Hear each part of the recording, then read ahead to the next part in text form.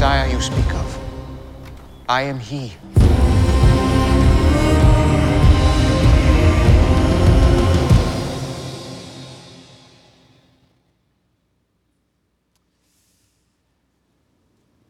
Well, good morning, everyone. Welcome to those in the East and the West, everybody online. Hello, my name is Thomas. It's nice to meet you, but you're not here to meet me. You are here to meet Jesus, which is the name of our current series. In our series, Meet Jesus, we're learning about Jesus' life through eyewitness accounts in the Bible, like Jesus' friends from the Bible, but then also as artistically expressed through the popular TV show, The Chosen, which you just saw clips from.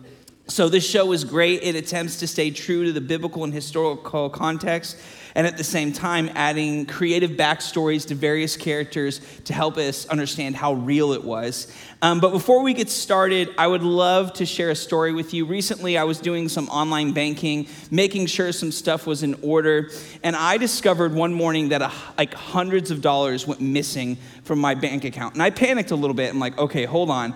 I'm not going to freak out, but I need to go make sure my automatic payments are correct. I got to make sure that my credit cards connected to my bank account haven't been hijacked by somebody. But I'm not going to jump to any conclusions. I'm going to do my due diligence. And I was going over the numbers. I'm pretty particular. And at the end of it all, I was like, the money lines up. So how is there hundreds of dollars missing? And everything was confusing to me. Where did my money go? I don't see any money that's supposed to be gone. I was panicking, but after some research, I was able to resolve the issue. And I didn't have to call my bank or cancel my credit card because I realized what had happened. And it was the same thing that this little boy realized while playing the popular board game Monopoly. 6. Where's all your money gone, Donnie? Taxes. 6, 9, 10, 11. Let me fix my houses. But it's okay. It's part of the game. No, it's not. It's not fun. It's not fun to what?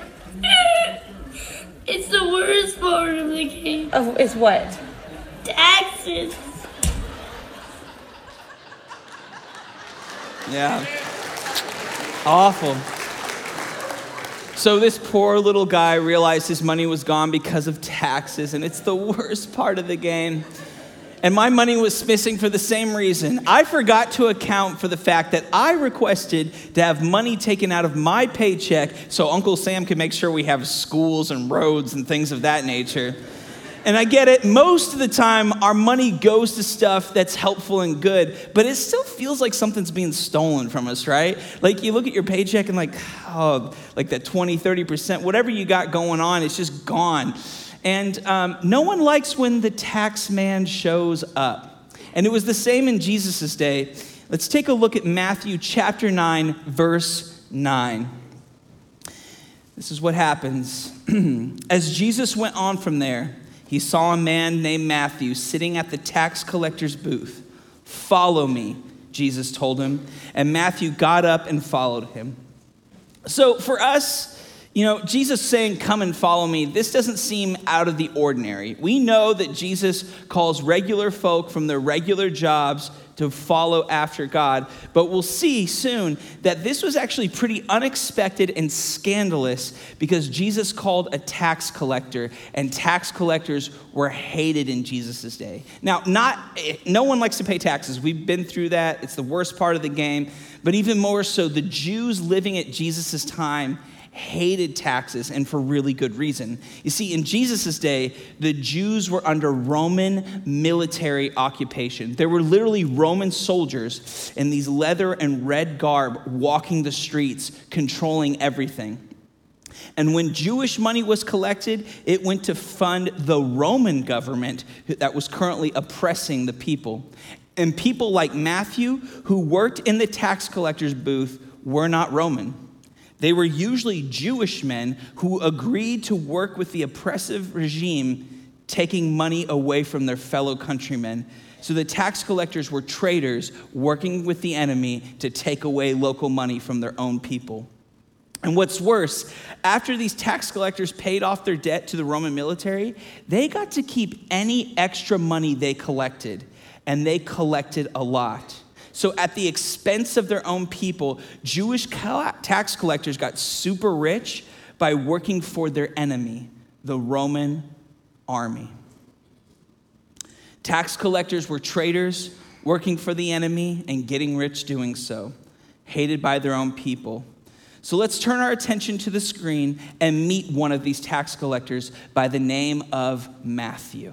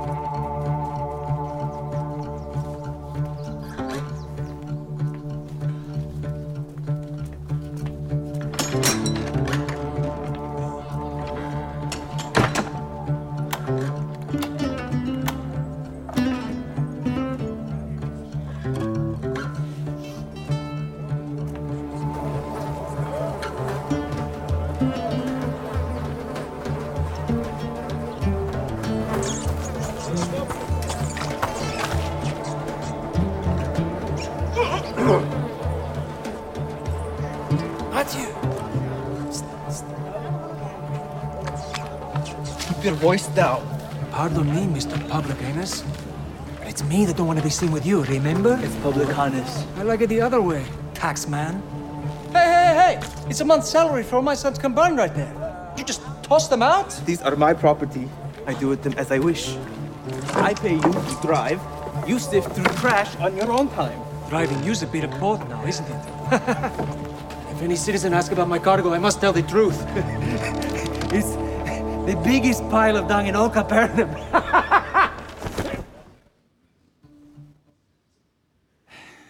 So Matthew is viewed as the biggest pile of dung in all of the city. Like, he has all the best stuff.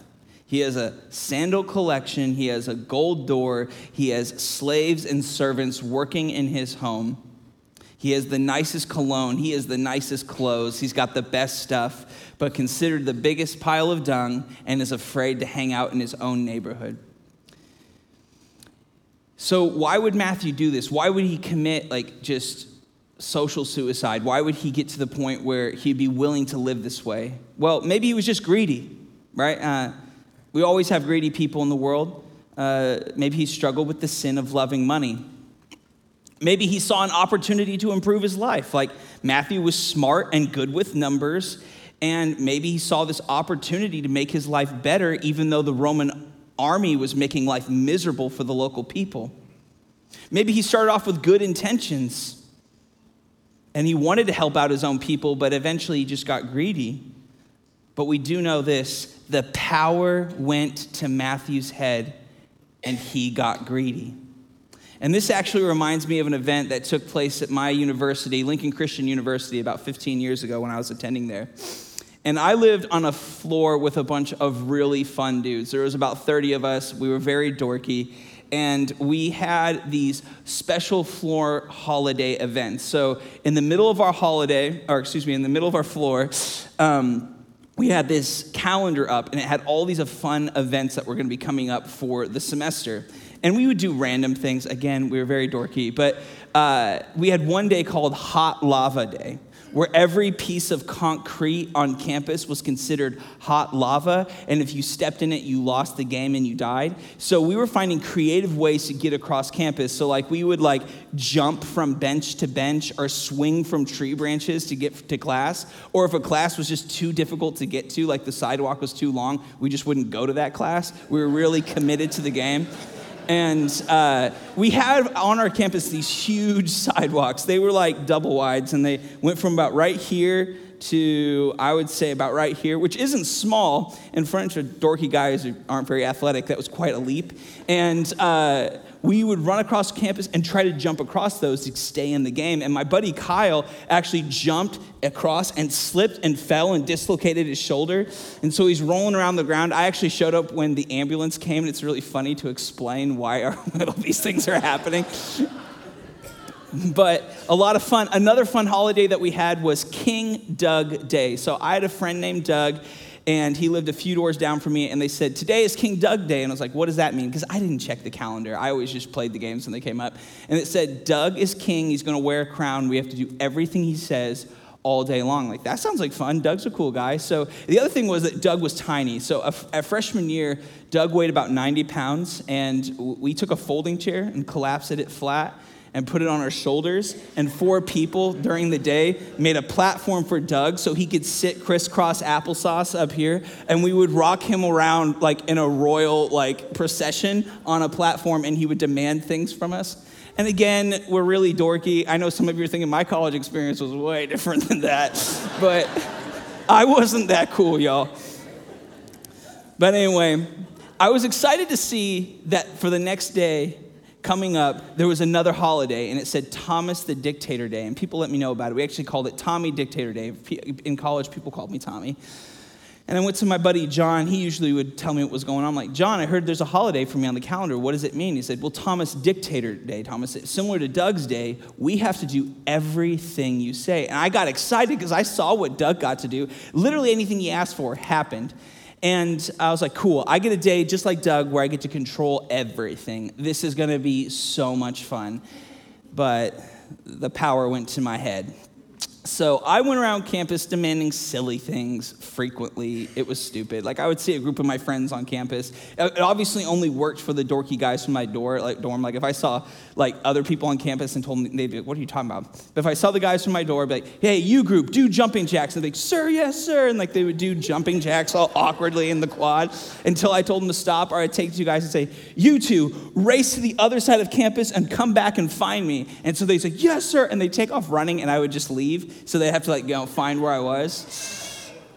Or I would get lazy. Like, through the day I got lazy, and I was like, why don't you go to the cafeteria and get me food? And they'd be like, sir, yes, sir. And they'd run to the cafeteria, bring me a spread of food. Or I'd come to a sidewalk, and I'd say, carry me over this sidewalk, for it is lava. And they say, yes, sir. And, like, all these silly things. So just all day long, I'm having a really good time.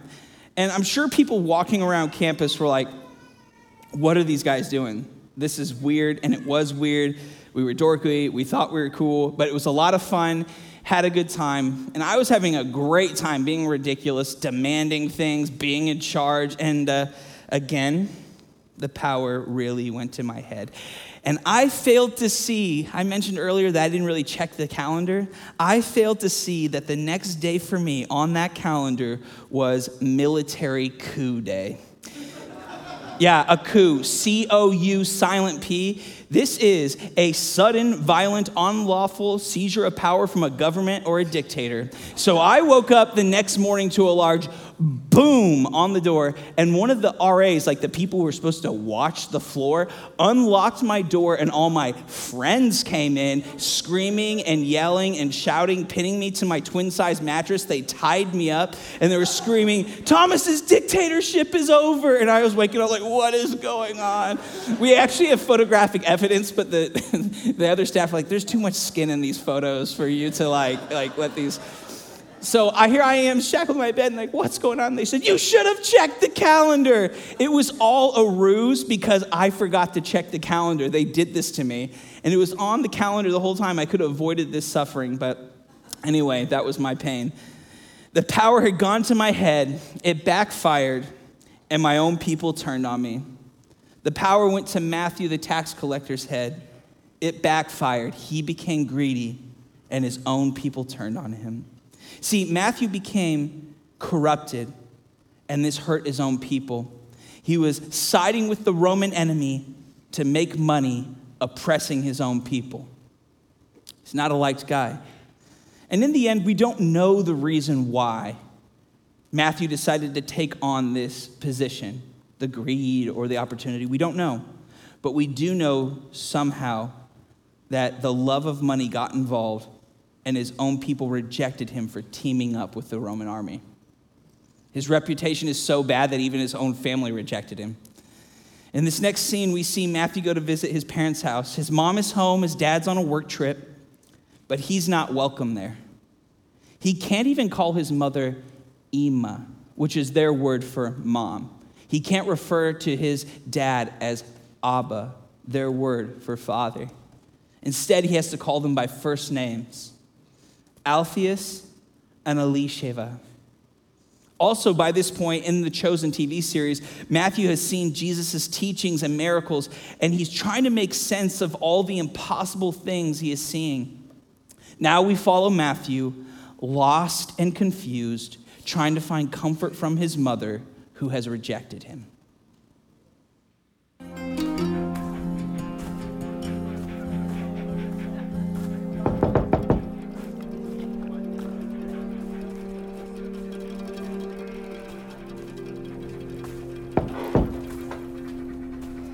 Matthew.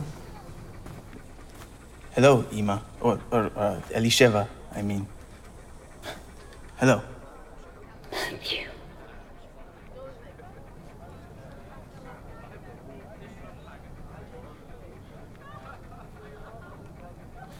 I don't receive visitors myself. Is this a custom? If your father were here, I couldn't do this. Where is Alphaeus? I think a dog followed you. He's with me. He'll stay out here if you let me in. Stay.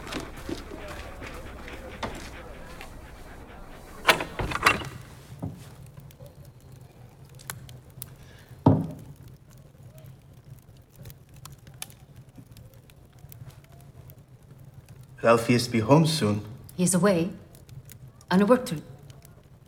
Where will work take him? Does he no longer make leather goods? His shop was robbed. Many of the shops have been. Crime is rampant, makes it very difficult to reopen. He loved his shop. But we still have a roof over our heads, which is more than some people can say. You can ask me for money if you ever need it. How can you say that? It's quite common. I've seen many parents entirely dependent on... Your father would sooner die than take your blood money. I know you are ashamed of me, but your decision is irrational. Rome will continue to collect taxes no matter what. I'm skilled with numbers. Did you come here to justify yourself? No! Everything's like sand in a flood. The things I thought I knew to be true. Are you in trouble? Do you think that impossible things can happen? That overturn the laws of nature? That cannot be explained? That is what people asked when you were a boy. Even the rabbis were astonished at your talent for reading, math, the way you could think faster than any other child. They thought you would be someone great. Great at what? I'm rich. I have an armed escort. I'm trusted by the praetor of Galilee. We never dreamed you would use the talent God gave you to bleed your people dry. But have you ever seen anything miraculous? Matthew. My whole world. Everything I thought I knew. What if it's wrong? I think you should go.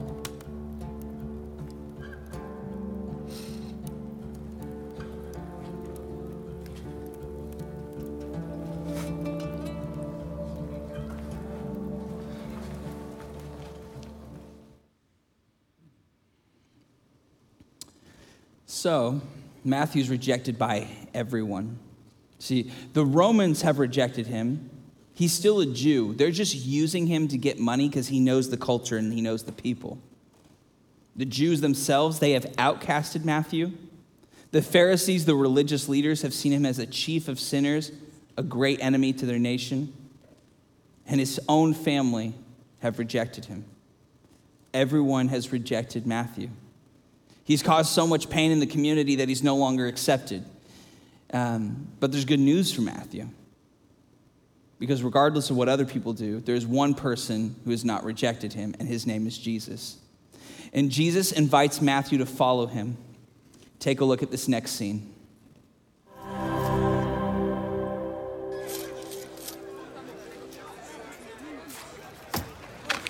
You see the Parthian foot races last night? Darius ran like a gazelle. Jews don't go to foot races. Your old friend Simon himself used to run the wagering tables. We're not friends. Next. Okay, fine. So you did not go to the races? You stay home? I went to see my mother. Ugh, that would put me out, too. She asked when you're going to give her grandchildren? She didn't ask. I thought your parents don't speak to you. I had questions I couldn't ask anyone else. The mother of a son with talent like yours should be proud. She's ashamed that I could use a talent that God gave me against God. Next. You're good at something. You found a way to make a living doing it. It's that simple. Must be nice to live in a world so simply We ordered. live in the same world, Matthew. Next. Besides, what else are you going to do with a mind like yours?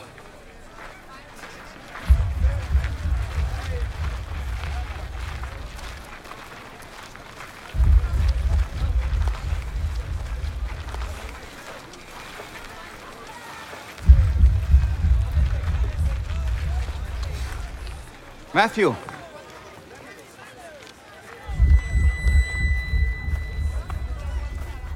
Matthew, son of Alphaeus.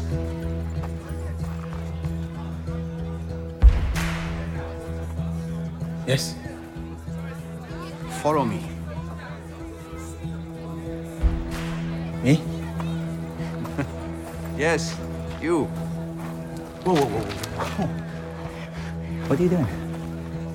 You want me to join you? Keep moving, street preacher. Do you have any idea what this guy has done?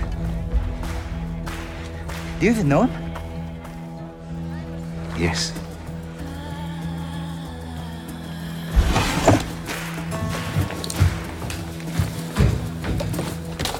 Listen, I said to... What are you doing? Where do you think you're going? Guys, let me go.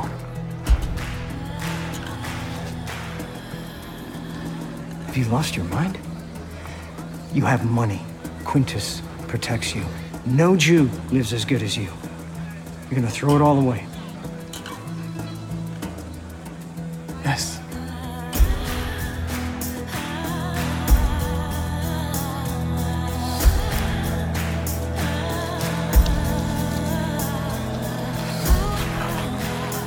I don't get it. You didn't get it when I chose you either. But this is different. I'm not a tax collector. Get used to different.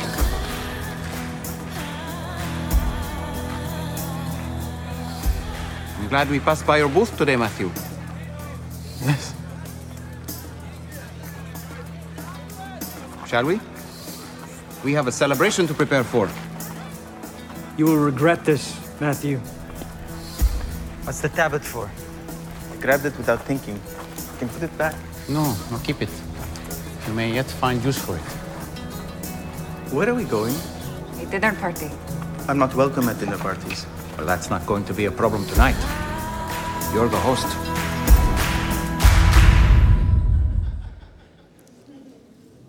It's pretty cool. So Jesus calls out the worst sinner, the most hated person, and says, "Follow me." And he says, let's go have a party so more sinners can come over to your house. The people that the world views as bad people. Let's have a party for them. And there's a few cool things that happen in that scene. One, obviously, Matthew gives up his key to his tax collecting booth where he's getting all his money. He gives up his signet ring, which was a ring that signified power and protection to the Romans. So he's lost his power, he's lost his protection, and he takes up a tablet. And what's really awesome is that this is the same Matthew that would end up writing the Matthew gospel. You know, Matthew, Mark, Luke, and John, he would write the book of Matthew. Jesus picked the worst person, the greatest sinner, and said, that's who I want. It's really awesome. Let's go back to Matthew chapter 9, verse 9. Read it again. And Jesus went from there. He saw a man named Matthew sitting at the tax collector's booth. Follow me, he told him. And Matthew got up and followed him. See, we see now how radical this was, given Matthew's occupation. He was rejected by everyone, but not Jesus. Which brings us to an important and big idea. Jesus accepts sinners like Matthew, right? He accepts sinners like me and Matthew. He accepts sinners like you and Matthew. Jesus accepts sinners. And our sin is not the thing that keeps us away from God. See, Romans 3:23 says, all have sinned and fall short of the glory of God. All have sinned and fall short of the glory of God. So what is your sin struggle? Where do you fall short? Is it greed or the love of money like Matthew? Is it pride? Do you view yourself as better than other people? Is it hating others? Jesus said that hating other people was like murdering them with your heart. Do you struggle with lying or gossiping lips? Like, do you slander people? Do you talk about them behind their backs? Do you say things that aren't true? Do you covet? Do you covet? Coveting means to desire something in a sinful way, wanting what other people have in a sinful way. Do you want their money? Do you want their job? Do you want their wife? Do you want their life? Do you want any of that? And it's not what God's given you? That's the sin of coveting. And these are all sins that God hates. But these sins do not disqualify people from God's love. Because in the very next verse of Romans 3, it says, all are justified freely. No price to us. It's a high price, but no price to us. We are justified freely by his grace through the redemption that came by Christ Jesus. See, Jesus paid the full price so we can be justified freely. And meeting Jesus changes everything. Take a look at 2 Corinthians 5:17. It'll be on the screen. Therefore, if anyone is in Christ, the new creation has come, the old is gone, the new is here. And this is from God, who reconciled us to himself through Christ and gave us the ministry of reconciliation. That God was reconciling the world to himself in Christ, not counting people's sin against them. You see, as a new creation reconciled in Jesus, our old list of sins, greed or pride or lust or lying or whatever, they no longer have to be a part of our identity. So what do new creations in Jesus do? Let's look on into verse 10. While Jesus was having dinner at Matthew's house, many tax collectors and sinners came and ate with him and his disciples. What do sinners saved by grace do? Well, just like Matthew, they welcome other sinners into their lives and into their homes so more people can know Jesus. Goes back to our main big idea. Jesus accepts sinners like Matthew, me and you, and he expects his followers to do the same. Jesus accepts sinners like Matthew, and he expects us to do the same. Now, this doesn't mean that we accept sin. We don't want to see people shackled to those sins of pride or lust or lying or gossip, whatever it may be. We want other people to meet Jesus because that's the only way they can be freed from those shackles and debts. But as we read on, we can see that not everyone agrees with Jesus' accepting teachings and behavior. Verse 11, when the Pharisees, they're the highest religious leaders in the area, and they're Jewish, but they don't fully understand Jesus' mission or message of acceptance. They don't get it. When the Pharisees, the religious leaders, saw this, they asked his disciples, "Why does your teacher eat with tax collectors and sinners?" On hearing this, Jesus said, "It is not the healthy who need a doctor, but the sick. But go and learn what this means. I desire mercy, not sacrifice." For I have not come to call the righteous, but sinners. The Pharisees, the most religious people, were not willing to accept sinners into their lives and homes, which was exactly what Jesus wanted of them. And ironically, the Pharisees viewed themselves as righteous. They were self-righteous, and they were blind to the fact that they were sinners too.